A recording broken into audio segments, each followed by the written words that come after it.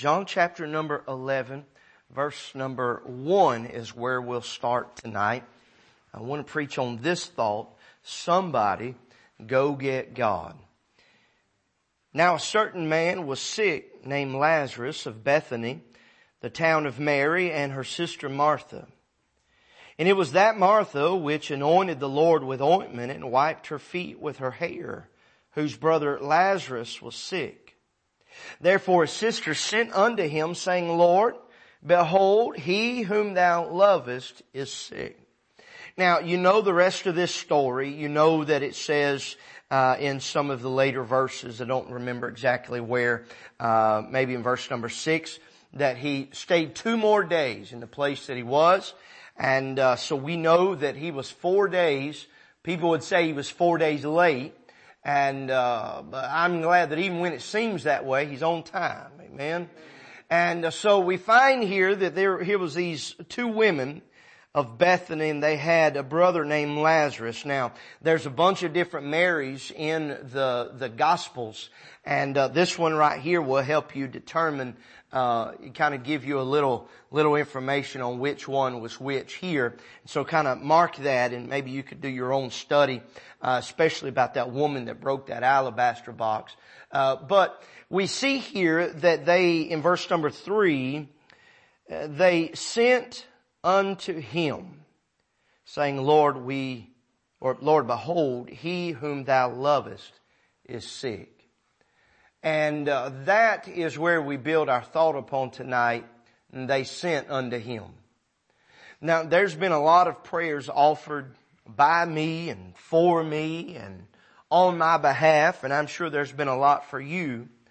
But if I would be honest, probably one of the most important prayers that was ever offered up, either by me or by someone else, was when somebody sought God on my behalf that I would be saved. And I would venture to say that probably everybody in here has had, at some point, somebody has prayed that you be saved. And it's very likely that you have prayed that someone be saved, if not just yourself. And so tonight I want to deal with a few things where we need to go get God. And I'll give them to you fairly quickly tonight. But I want to just real quick in this text here, we know that Lazarus and Jesus were close. It says there in verse number 3, he whom thou lovest is sick. And so we know that they were close. Somebody mentioned this morning Peter and John. We know that Jesus was close to those men, but here's another. And I just wonder, outside of maybe the actual resurrection, what type of relationship can be written about Lazarus?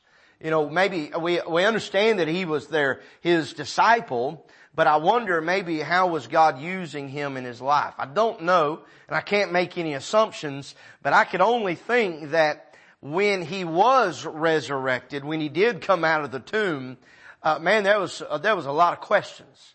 There was a lot of questions on what happened to Lazarus. Was he just really asleep, or was he dead? Well, I think that was answered. It says that he stinketh. Come on. And so he had been dead for 4 days, and he stank. Well, that kind of knocks that one out. He wasn't asleep. Well, was he in heaven? Was he in paradise? Where was he? What was the circumstance? How did he come back? When he came back, how long did he live? What did he do? Did he go on the evangelistic trail saying, look what God did for me? I have no idea what he did. But I think that if Lazarus could tell us anything tonight, it would be, no matter what, go get God. And so tonight I want to give you just a few things. Number 1, somebody go get God for the heathen. For the heathen. In Galatians chapter number 1, this is the Apostle Paul talking. In verse number 13, he says, For ye have heard of my conversation, or my life in the past, in the Jews' religion, how that beyond measure I persecuted the church of God, and wasted it, and profited in the Jews' religion above many my equals in mine own nation, being more exceedingly zealous of the traditions of my fathers. Verse 15. But when it pleased God, who separated me from my mother's womb and called me by His grace to reveal His Son in me, that I might preach Him among the heathen, immediately I conferred not with the flesh and blood. Neither when I went up to Jerusalem to them which were apostles before me, but I went to Arabia and returned again unto Damascus. Paul says here that God in His time called me, and he says, I surrendered to God. I didn't go confer with the church. I didn't go confer with any religious people. He said, I went to the heathen. But I'm glad that there's a reason why He went to the heathen. We find it there in verse number 14, 15 or so, that His Son be revealed in me. He says, I don't want Paul to be on the stand. I want Jesus Christ to be revealed in me. And so we say that we need to go get God for the heathen. Why? Because they need preaching. The very word heathen is irreligious, uncultured, uncivilized. And Paul was a wicked man. He gave his testimony there in verse 13 and 14, and he said that I excelled in the religious or the religion of the Jews. He said I wasted Christendom. He says he persecuted them. He told his story, but he said that as soon as he received Christ, he went and preached to the heathen. He preached to those that were unlearned. He preached to those that were uncultured. He preached to those that were uncivilized and irreligious. I'm glad that God can call wicked men and wicked women to go reach other wicked people. Amen. We need to go get God for the heathen. Galatians chapter number 3, verse number 7 and 8. Know ye therefore that they which are of faith, the same are the children of Abraham, and the Scripture, foreseeing that God would justify the heathen through faith, preached before the gospel unto Abraham, saying, in thee shall all nations be blessed. Before Abraham was a nation, you understand what I mean? Before his seed became the people of Israel, God blessed him and God preached the gospel to Abraham before any of those things happened. And the reason being is because He knew out of his seed would come a heathen people. And so that takes us back to Calvary, where God so loved the world that He gave His only begotten Son to die on Calvary. He died that day, whenever it was, on that hill, alone, with no one really around Him except a few. But He did that because of what would come.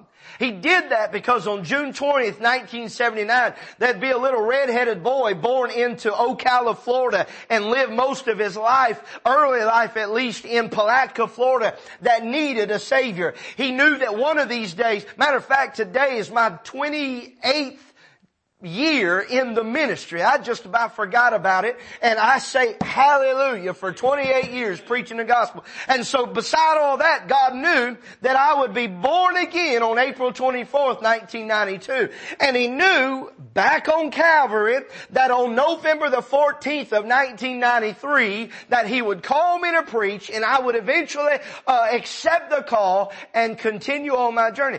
God knew before the foundations of the world even what His plans were for my life. Amen. The same for you.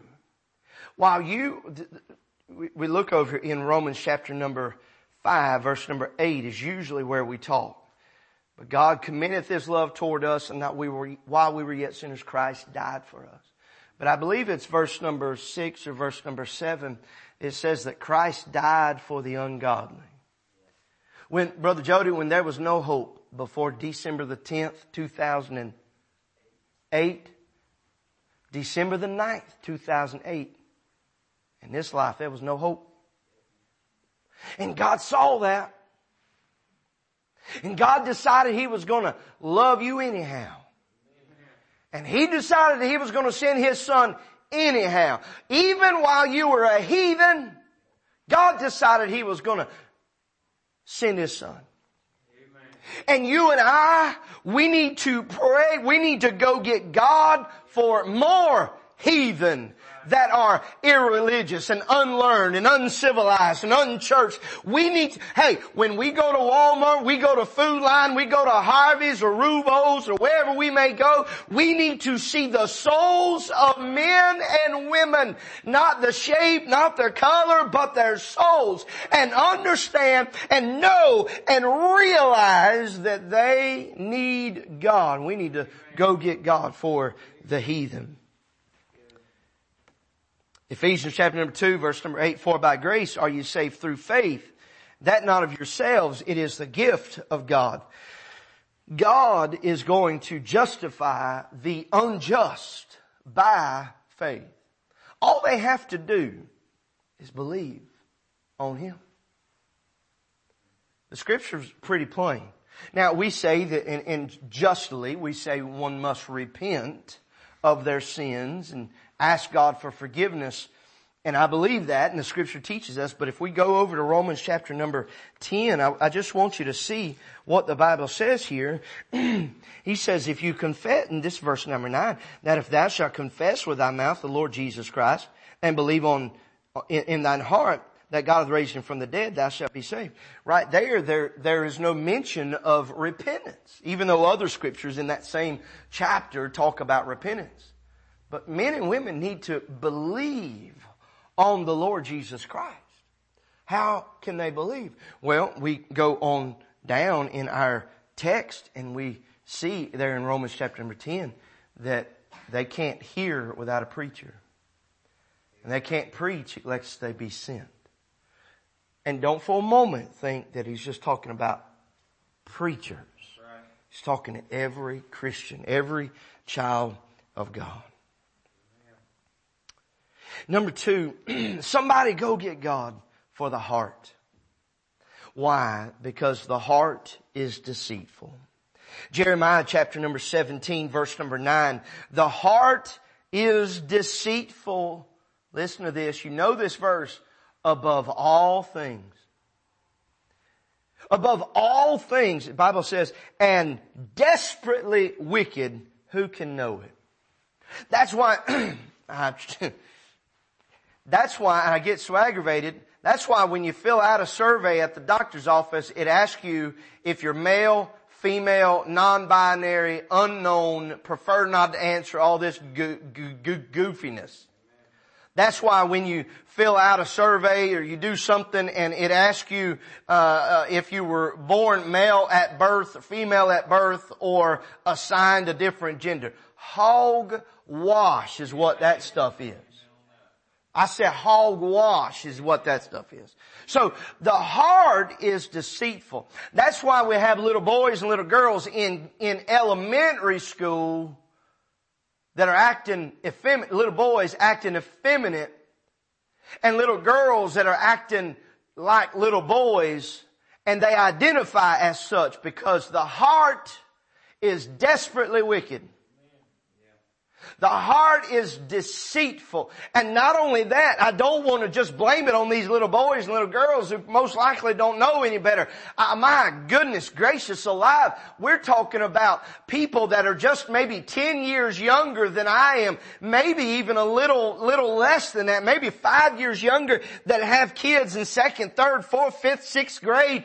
And I'm telling you what's the truth. They are teaching their kids to do whatever their heart leads them to do. Never, ever tell my children to do what their heart tells them to do. 1, because they're 15 and 11. They don't know what their heart wants to do. Number 2, it's deceitful and it's desperately wicked. They don't need to decide for themselves. That's why God gave them a mama. That's why God gave them a daddy. Because we've been through it. We've made some bad decisions. We fell on our faces. We are able to pray and discern the will of God for our children. Amen.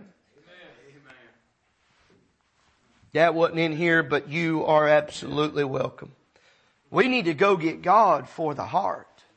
We need to go get God because it's deceitful, because the heart is degenerate. In Matthew chapter number 11, or chapter number 12, verse number 34, Jesus says, O generation of vipers, how can ye, being evil, speak good things? For out of the abundance of the heart, the mouth speaketh. You want to know why? There used to be a time when men would stand around and cuss until a woman would come into their presence and they shut it off just like a water spigot. It's because they had some respect for the woman that may be there. Now, it doesn't matter a hill of beans. It does not matter a hill of beans. If they're going to say it, they're going to say it. Out of the abundance of the heart, the mouth speaketh. There used to be a time, and maybe in some instances there are, if someone knows that you are a preacher and you come into their presence and they are cussing, they're smoking, they're doing whatever, they'll put that cigarette out, they'll take their dip out, they'll do whatever, and they'll clean up their conversation because you're a preacher and they don't want to offend you anymore. I believe it really makes it even worse. I think they get more vulgar and they get more fleshly and just absolute crude. Why? Because out of the abundance of the heart the man speaketh. Now can I say this? The reason there's so much abundance of filth and unregenerate wickedness in our heart is because that's what we watch on the television. That's what we're watching. I said I wasn't going to say it. That's what we're watching on TikTok. That's what we're watching on YouTube and what's the one where you take the picture just goofy-fied? Snapchat. That's what you're watching on Snapchat. That's what we're reading in our books. That's what we're reading in our magazines. Listen to me. That's what we're seeing with mom and daddy being wicked to one another. That's what we see. And that's what we're filling our hearts with. That's what we're filling our heart. Matthew chapter 15 verse number 19. For out of the heart proceed evil thoughts, murders, adulteries, fornication, thefts, false witness, blasphemies. These are the things which defile a man. Did you catch that? These are the things that defile a man. Those things that, where did they come from? Didn't come from the mind. Came from the heart. The very thing that keeps us alive is killing us. If it were to stop beating, our life would stop. But that thing, now I'm mixing my metaphors here, but we got a muscle and we got that soul. And they're often compared the same in the Word of God. And that very thing that is keeping us alive is what's killing us. And the reason it's doing it is because we keep feeding it bad stuff in. When I worked at Kelsan, the IT department, they would say it all the time. And it's applicable to Christian lives too. They would say it because somebody's computer would start slowing down and we'd get aggravated because it won't go through the program like it's supposed to. And they would say garbage in, garbage out.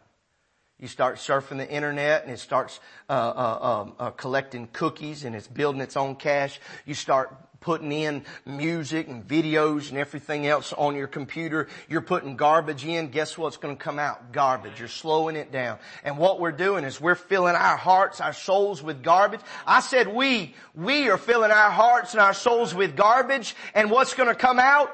Garbage. I got one of those square things with wheels on it and a flippy floppy lid y'all call a hobo. It's a trash can to me, but I got one of those and I got it up by the road. Guess what I put in that thing? Garbage.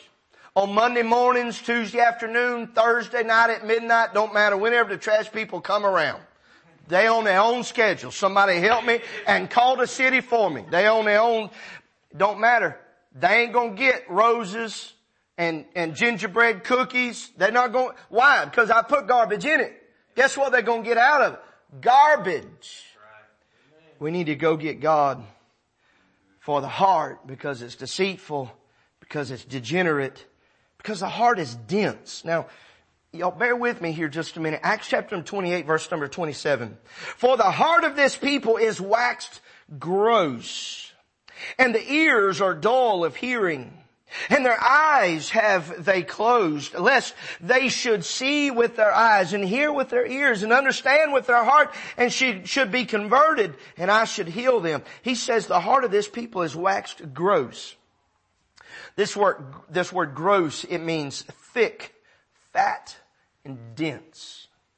In other words, what we have done, we'll continue our thought about things being filled in.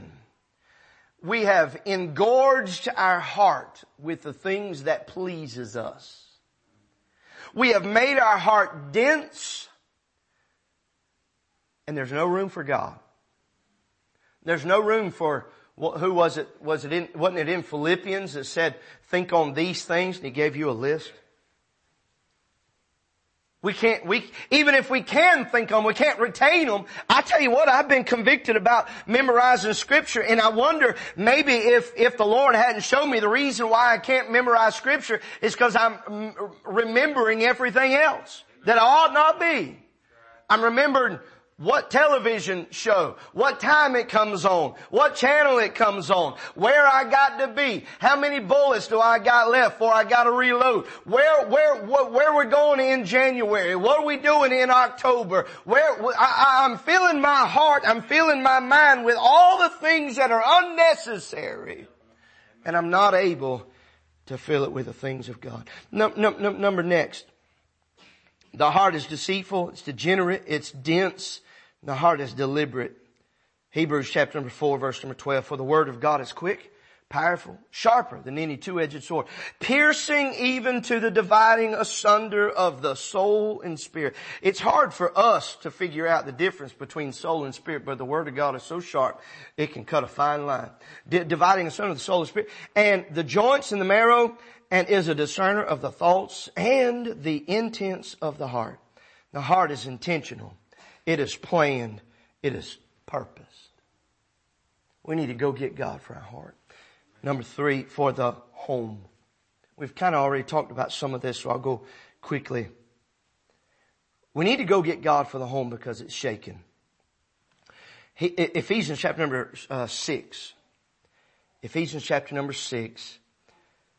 Verse number 1. I want us to look at this if I can get my thing to work right here. It says, children, obey your parents in the Lord, for this is right. Honor thy father and mother, parentheses, which is the first commandment with promise. Don't forget that, with promise. That it might be well with thee, and thou mayest live long on the earth. And ye fathers, provoke not your children to wrath, but bring them up in the nurture and admonition of the Lord. To nurture is to support, to encourage, as during development, or to foster. You have a foster home. What are they to do? They're to step in as that surrogate parent. That child, that orphan, if you will, they're without a parent, regardless of the reason. And they are to foster them. They are to bring them up. They themselves are to nurture that child until they can maybe go to another home or until they reach adulthood and they can go on their own. The scripture says that as parents, as fathers, it says we need to bring them up in the nurture and the admonition of the Lord. Now listen to this. This word foster, continuing, it means to promote growth. So I ask you again tonight, what are we teaching our kids? Are we supporting them? Are we teaching them biblical values? Or are we teaching them how to, we were talking about playing a trumpet, or are we teaching them how to play an instrument and that takes precedent over the things of God? Are we teaching them how to play ball and going everywhere where that leads? Are we teaching our children? Are we teaching our children that it's okay to miss a service now and then? Are we teaching our children that it's okay not to go to Sunday school? I'll step on some toes. Probably ain't nobody here that needs this, but I'll go ahead and do it because it's online and I'm gonna look over this way. Are you teaching your children that it's okay to be 20 minutes late to Sunday school every week? Because that's a big thing. That's a distraction. I'll go one step further and say that's a shame. Every week that we're late to the house of God. If there's anybody's house I want to be on time at, it's God's house. The home is shaken. What are we teaching our kids? What biblical values are we giving? Are we leading them in Christian developments? I believe even as parents, I mentioned my girls, as parents, it's okay to look at them and say, we was talking to somebody today about their baby, and we was talking about the size of it, and it's a little bit bigger than it needs to be, and this, that, and the other, and so the doctors they keep check on those things. And even after the baby is born, they keep checks on how big the baby is, what they call those milestones. They're at a certain age, they should be able to grasp something in their hand. They should be able to hold their head up on their own. They should be able to turn over at a certain age. I think even as parents, it's okay to go get God for the home because it's shaken. And we need to ask ourselves, how are our Christian children measuring up to where they should be? Now, Braylon is on a different level than Kaylee, and Rachel's on a different level than Samuel, and Samuel's on a different level than Miss Barbara. We're all on different levels, and as parents, we need to look at that and not compare them. Well, Braylon's 11 years old and Nathan's 13 years old, so Nathan's doing this in church. Braylon should be. No, don't do that. Don't start comparing, but rather begin to pray and seek God's will in guiding your children in their Christian growth. And it's okay to say, don't say it in a bad spirit, but it's okay now. You're a child of God. We shouldn't be doing that. But instead of beating them over the head and saying, now Christians shouldn't be doing that, we need to with love teach them what they should be doing. Because it's shaken, because it's separated. Colossians chapter number 3, verse number 18. We have a very similar passage here. Wives, submit yourselves unto your own husbands, as it is fit in the Lord. Husbands, love your wives, and be not bitter against them. Children, obey your parents in all things, for this is well-pleasing unto the Lord. Fathers, provoke not your children to anger, lest they be discouraged. The Christian home resembles, in our time, so often, it resembles a lost home. It resembles a home where the wives are lost, the husband's lost, the children are lost, and they're always at one another. There's no love, there's no help to one another, there's no nurture, there's no admonition, there is provoking or provocation, but it is to anger, it is to wrath, it is to wrongdoing. But the Scripture says that we need to provoke them not to anger, but to love and to good things.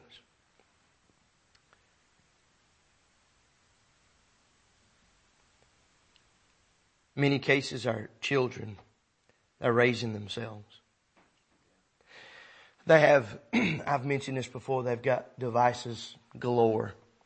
They've got DVDs, they got streaming. My girls stream movies and shows and things like this. They got tablets, devices. But I wonder what it would do for our parents if they put this down. Y'all looking at me? Y'all youngins, y'all looking at me? I wonder what it would do if you'd put this down and pick this up. But I say this to my shame. Our kids are not going to put this down until Mom and Daddy put this down and pick this up. I need about 3 more amens on that. Man, alive. We need to go get God for our home. Mamas and daddies are too busy. When we're not busy, we busy ourselves. I've said this before. I can't tell you how many times we be watching a movie or something or other, and my kids and my wife has told me, "Why don't you put your phone down?" And sometimes it's just it's a simple act. I'm not trying to ignore them. I just need to get my mind off of what I'm thinking about. And so I play solitaire. I look at Facebook or whatever it is. The whole time I'm missing out on Braylon smiling. Girl, I slapped the taste out your mouth. In Jesus' name. We need to put our phone. Now, she's going to remind me Next time I got my phone, we're watching Smurfs or something like that, whatever it might be, she's going to say, Daddy, you said you need to put your phone up. And I'm going to have to put my phone up because she won't let it down. She'll be like Camden. Daddy. Because it's separated. The home is separated. Where are the Bibles? When are we going to pray with our kids? We started 2021 with a chronological Bible plan. Was that this year or was that last year? Might have been last year. That's how convicted I've been over this thing. We started 2020 with a Bible plan, and COVID hit, and a bunch of different things hit all at the same time. And we got out of the habit of reading our Bible together as a family. And it's been a year and a half since we've done it. Now, I'm the pastor. If anybody ought to be leading by example, I'm preaching to myself now. If anybody ought to be leading by example, it ought to be me. I ought to be able to say, the Burke family has a devotion time at 7 o'clock each night. But because we've allowed ourselves to get so busy, we don't. But what would our family be like? Let's extend that. What would our church be like if everybody had a time of Bible study and prayer with one another? Think about that. We have to go get God. Lastly, we need to go get God for the house of God. Why? Because it's powerless. You say, how could you say that? Man, we have such good services here. And I'm thankful that I hear quite often, most of the time it's from visitors. We've all kind of got used to it and we just expect as normal the moving of the Lord, and so sometimes we don't even think about it. But visitors will come in and they'll say, man, I just felt the Spirit, and they'll call or they'll message or they'll whatever, and they'll say, man, I was so blessed. I hadn't been in a church like that in forever, and God just blessed me, and people were saying amen, and they were singing, and that's great. But I want us to listen to this. 1 Samuel chapter number 4. 1 Samuel chapter number 4, verse number 19. Many of us have heard this, but we often forget it. The preacher had a son named Phinehas. So verse number 19 says, and his daughter-in-law, Phinehas' wife, was with child, near to be delivered. Now we could talk about Phinehas and we could tell how wicked he was, but we ain't going to deal with that right now. And when she heard the tidings that the ark of God was taken, and that her father-in-law, father-in-law, and her husband were dead, she bowed herself and travailed, for her pains came upon her. And about the time of her death, the woman stood by her, said unto her, fear not, for thou hast borne a son. But she answered not, neither did she regard it. And she named the child Ichabod, saying, here it is, the glory is departed from Israel, because the ark of God was taken, and because her father-in-law and her husband. And she said, the glory is departed from Israel, for the ark of God is taken. When you see this word glory, it refers to the very power of God. The Ark of the Covenant was literally the container of the power of God. That's what God blessed, and the Philistines had taken it and it was gone. And because of the rebellion of Phinehas and his brother, and then as such their father Eli, because of all of those things, God gave the Philistines the victory over Israel, and they took the glory of God from them. And she learned about all these things, had the child, and she said she didn't even regard the joy of having a son. But she said, we're going to name him Ichabod, because the glory of God has departed Israel. What a shameful place that we find ourselves too often in churches today. That the glory of God has departed. I'm a non-traditionalist, I guess you might say. I'd be fine with doing service backwards every once in a while. Let's give the invitation. You need to pray, come get it right. Then we'll preach, and then we'll sing and rejoice in preaching. I don't know if y'all know this. But most of the whoa and everything, it comes during the singing. But when the preaching comes, everybody's quiet. Everybody's scared to death. And then there's oftentimes, I'm talking about our church, oftentimes there's no moving at the altars. I'd be fine with flipping the thing on its head and say, let's do this thing backwards. Or let's preach, then give invitation, then sing. Let's preach and then sing and then give invitation. Let's have Sunday school at night, whatever it may be. Let's flip the whole thing around, because I think one reason why the glory of God has departed is because the people have become accustomed to the same thing over and over and over. Now, I've said this before. If they were here, I'd say it with them. They may be watching. I don't know.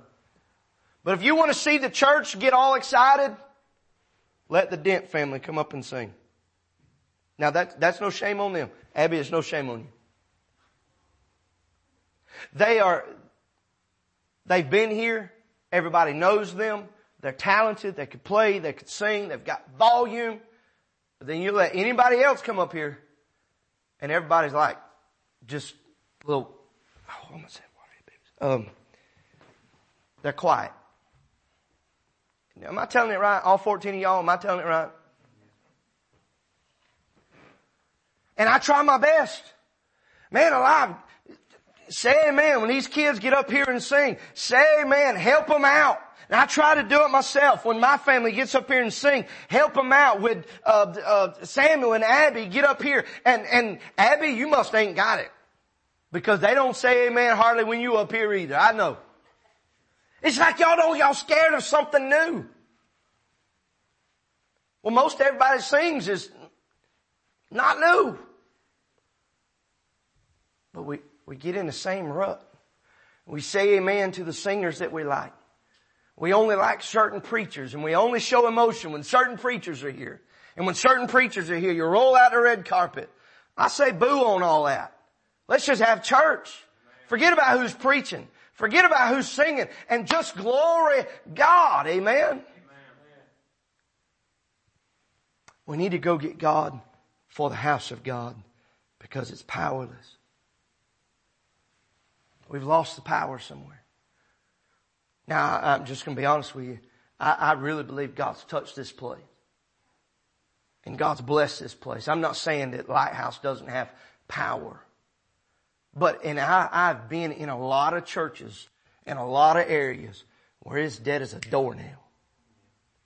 It doesn't matter who's singing and who's preaching. It's just dead. And in being dead, you know what they've lost?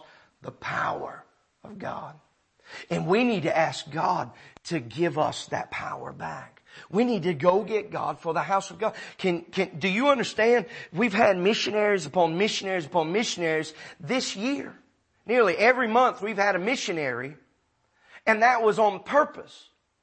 Because I want our church to be very mission-minded. We just had a missions conference because I want our church to be involved in missions. I want us to fall in love with missions. And the reason being is because there's people dying and going to hell in Scotland, in Albania, in Nigeria, in Spain, in Uganda, in Panama, in Mexico, in Japan, and in everywhere else. But do you understand that people are dying and going to hell every day in Sumter County, in Sly County, and it could be because the churches that are in those places have lost the power of God. And Lighthouse, though we have the power of God, we can't be everywhere.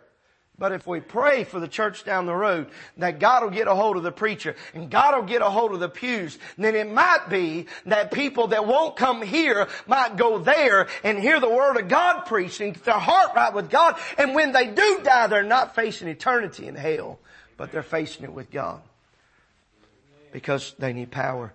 And then we'll finish with this, because need to go get God for the house of God, because it is plenteous.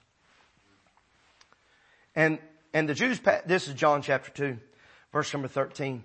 And the Jews' Passover was at hand, and Jesus went up to Jerusalem and found in the temple those that sold oxen and sheep and dove and the changers of money sitting. And when he had made a scourge of small cords, he drove them all out of the temple, and the sheep and the oxen, and poured the changers' money out, and overthrew the tables, and said unto them that sold doves, take these things hence, make not my Father's house an house of merchandise. I can imagine as Jesus went to church that day, and he was just absolutely angered. Now you can't make a scourge just like that. It's not like he pulled his belt off and started whooping them.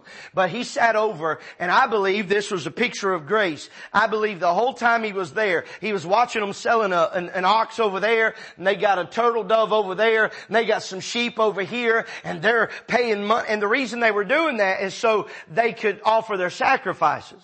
But they were doing it in the house of God. And I can imagine Jesus standing up against a column somewhere, kneading and weaving that scourge so that it would be just right. And the whole time he's hoping, whole time he's praying, whole time he's wishing that they would get their hearts right. He's giving them grace. He's showing them mercy. But because they would not, he drove them out. He turned their tables over and told them to get out. Jesus today, I believe he's sitting up against a column somewhere, and he's weaving that scourge, and he's fixing to drive some churches out. I really believe that might be what happened during the onslaught of COVID. That God finished up his scourge and started chastening. We need to go get God. People need the Lord. People need God every day of our lives. You and I need God.